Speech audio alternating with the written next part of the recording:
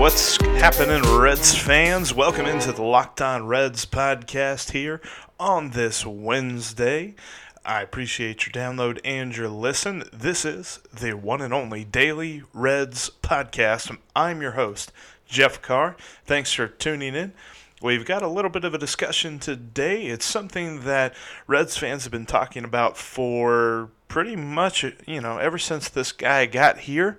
And we're going to flesh it out today on the Locked On Reds podcast. Also going to talk about some news and notes as well from spring training as it has ramped up out in Goodyear, Arizona. But before we get to that, make sure you subscribe on iTunes, Spotify, Google Play, and Stitcher. Check us out on social media at Locked On Reds and at Jeff Carr with 3 Fs. And also at the website, LockedOnReds.com. We're starting to have some new content churned out by our writers. Get excited, folks. We'll have lots of coverage from lots of different angles for Locked On Reds. So today, as I teased in the beginning, we're going to talk about a player. And he's a bit polarizing. Right? Not himself, but the opinions that people have about him. And it's not to say that he's a love him or hate him kind of guy. Most people love him. In fact, I'm in the camp that I enjoy watching him play. I like him.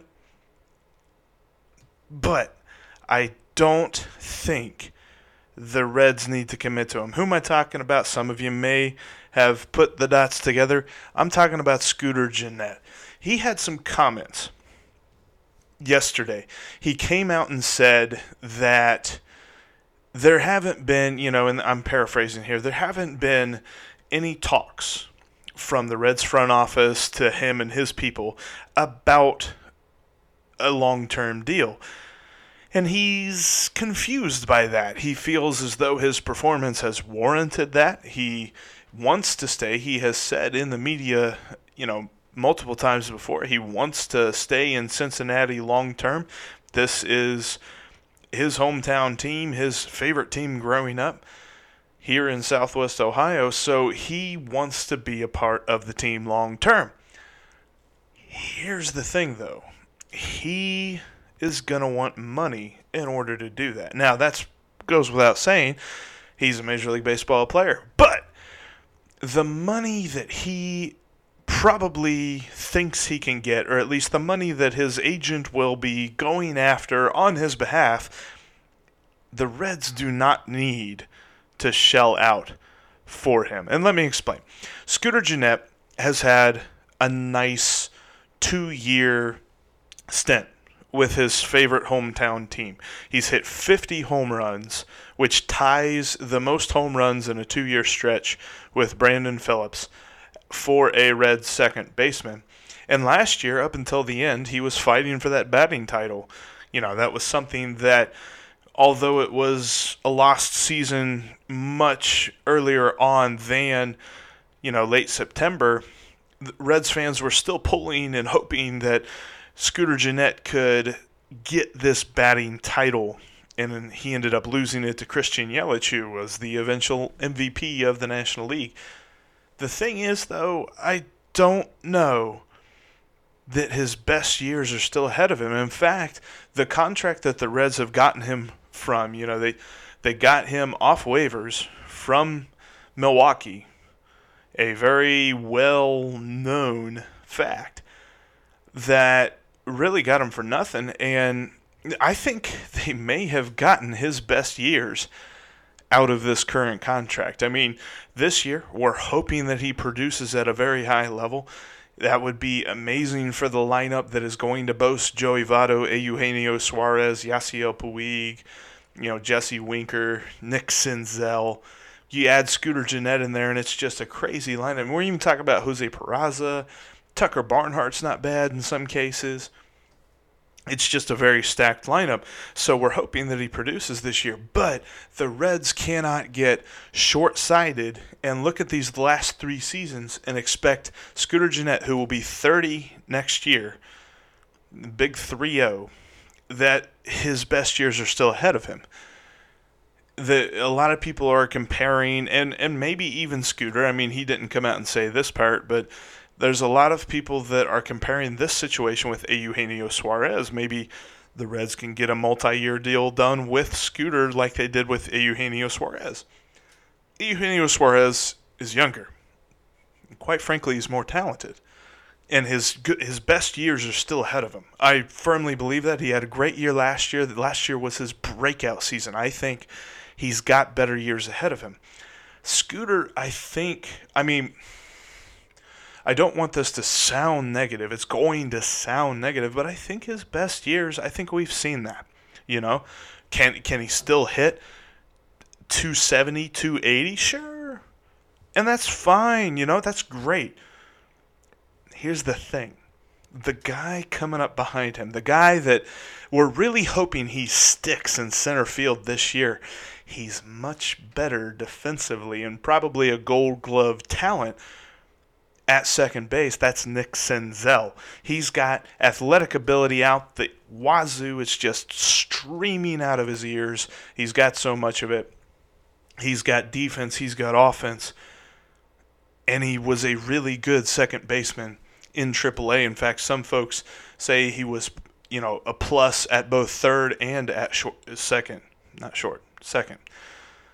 So, really, if the Reds commit long-term, which long-term here, we're talking 5-6 years with Scooter Gennett, then that's 5-6 years that Nick Senzel's going to have to find somewhere else to play. And his two best positions, you're essentially telling your best prospect, if you sign Scooter Gennett to a 5, 6, 7-year deal, you're telling your best prospect, hey, those two positions you're really good at?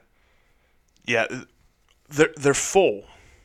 Not next year, not the year after that, but the next 5 years. What would the Reds be doing if that was the case? They've got a better player, and for all intents and purposes, he's going to be cheaper than Scooter Gennett, at least over the next, 3 to 4 years. So why shell out the money for Scooter? I'm sorry if that is just kind of eating at you. It's a little contentious. It's probably the most contentious thought that I've had on this podcast so far. Don't worry, I've got more. But those will come out later. Just today, that's what I was thinking. That's what I heard. Whenever Scooter was talking, I applaud what he's done the last couple of years. But I don't think the Reds should look at that and make their basis for a 5, 6, 7-year deal and tell Nick Senzel to wait his turn. I just think that would be a bad decision on the part of the Cincinnati Reds. So with that bomb dropped, we're going to take a quick break here on the Locked On Reds podcast. Don't go anywhere. You're listening to the Locked On Reds podcast on this Wednesday. As I mentioned at the beginning of the show, check out LockedOnReds.com. We've got content going up. We have the first article written by Clay Snowden as he looks at some non-roster invitees and some guys who may be even making some noise for the Reds in 2019. So go check that out. Got a couple other guys that have joined on to do some writing for me. If you are interested in writing for Locked On Reds, you need only hit me up on Twitter and we'll talk about it a little bit. I'd love to have you writing with us, talking about our favorite team. And speaking of our favorite team, one of the biggest notes of yesterday that happened, I saw it came out, that David Bell said that Sonny Gray would start Saturday, the spring training opener. Yeah, no, he hasn't named an opening day starter yet, so we can keep discussing that throughout the spring. He's not shutting off that stream of idea and discussion. But Sonny Gray will be the first starter out of the gate on Saturday, so I will be definitely watching that one as the Reds take on the Indians. And with that, it kind of gets me thinking about the opening day starter, and I love that, according to everything that I've been reading, that Tucker Barnhart and Sonny Gray have built up quite a rapport. Tucker has said that he really enjoys catching Sonny Gray. He thinks he's got a lot of talent. and he sees him being a very strong pitcher for them in years to come. I really think that they're going to get a lot out of that deal where they signed the extension and all of that good stuff. A lot of people said that it was one of those deals that maybe it's not as good as what the Reds did with the Dodgers. But who knows? Maybe in a couple of years we'll look back at this offseason and say that was the best move that they made. Who knows there? But then also you've got your friend and mine, Yasiel Puig, just constantly a huge attention getter at spring training. He loves wearing red. He's really excited for the season, really excited to watch him play. And as yesterday was photo day, as the Cincinnati Reds Twitter account would say, that's their favorite day of spring training. But he had some of the best photos. If you go and you check out the Reds Twitter account and all that stuff, you can see some of the photos.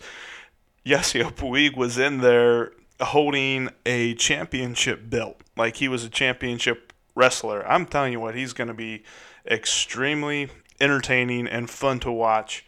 Just go look at some of the pictures of him as a Dodger. I mean, the different antics that he did. Some folks have a little bit of caution thinking about Yasiel Puig coming over. They're like, "Ooh, he's been known to be lazy." But I just, at least not this season, I don't see that being a huge issue. I see him being a fun guy to watch and a dude that's going to make you want to be at the ballpark each and every day whenever they have a home game. Also looking at the pitching plans for these first couple of spring training games, Sonny Gray is supposed to start the game on Saturday. He is slated to pitch 1 inning. Following him will be Tanner Roark, who will pitch for another inning, so you're going to get to see 2 of the Reds acquisitions back-to-back on the same day. Sunday's game will be started by Sal Romano, and Monday's game will be started by Alex Wood. These guys probably figure to pitch just 1 inning, maybe 2 at most. But an interesting update that Mark Sheldon had on MLB.com is that some pitchers, even if they're not in the running to be in the starting rotation, are going to get a starter's workload when it comes to innings in spring training games. Sal Romano's one of them. He's probably on the fringe of the rotation. Definitely a guy that's being considered. Also Tyler Mahle, a guy that's being considered. Cody Reed, Michael Lorenzen, also on that list. A couple of guys that, one dude you may have forgotten about, Brandon Finnegan. He is expected to get some good amount of innings here in spring training. And then also Robert Stevenson, which haven't talked a whole lot about him. I mean, he had shoulder inflammation a couple of days ago, it was reported. And that just, for lack of a better thing, it almost seems like a harbinger of the end times for the Cincinnati Reds career of Robert Stevenson. Who knows? Maybe he bounces back and impresses, but he's out of options. If he gets sent down, he's got to be put on waivers, and he's most likely going to get claimed by a team who thinks they can turn him around. So he's going to get an opportunity to showcase his stuff here in spring training, but I'd say he's a really long shot to make the roster, even in the bullpen or, the rotation or anything like that. But about stretching those guys out, David Bell said, it's to give them the innings that they need and build them up to a point where they can slide into any role depending on how the rotation shakes out. There's the obvious guys that are on track to be starters, but the group that we've talked about is going to be built up to probably 3 or 4 innings to go either way. So when it comes to the fringe guys, I kind of talked about a few of those last week. We're going to get to see right off the bat the stuff that they've got and if they can stick on the roster, and I'm excited about that. That's what spring training is about. It's nice to see your favorite players. It's nice to see the big names get out there, see Joey Votto get out there and swing the sticks a little bit. But we all know Joey Votto's history in spring training. He's a slow starter, and he doesn't typically show out in the spring training games, and why should he? They don't matter in the big picture of things. He's going to be their starting first baseman. We know it. He's at least going to start out as the number 3 hitter in the lineup. Maybe he gets moved to number 2. That's a topic for another episode. But The point is, we're looking at the fringe guys. We're looking at the Cody Reeds and the Sal Romanos and the Robert Stevensons, the guys that we're not sure where they fit in on the team. They're going to get an opportunity to showcase what they can do right off the bat. That's right. We're talking about spring training games. We're talking about the plans for the pitchers. It's almost here, Reds fans. Almost here.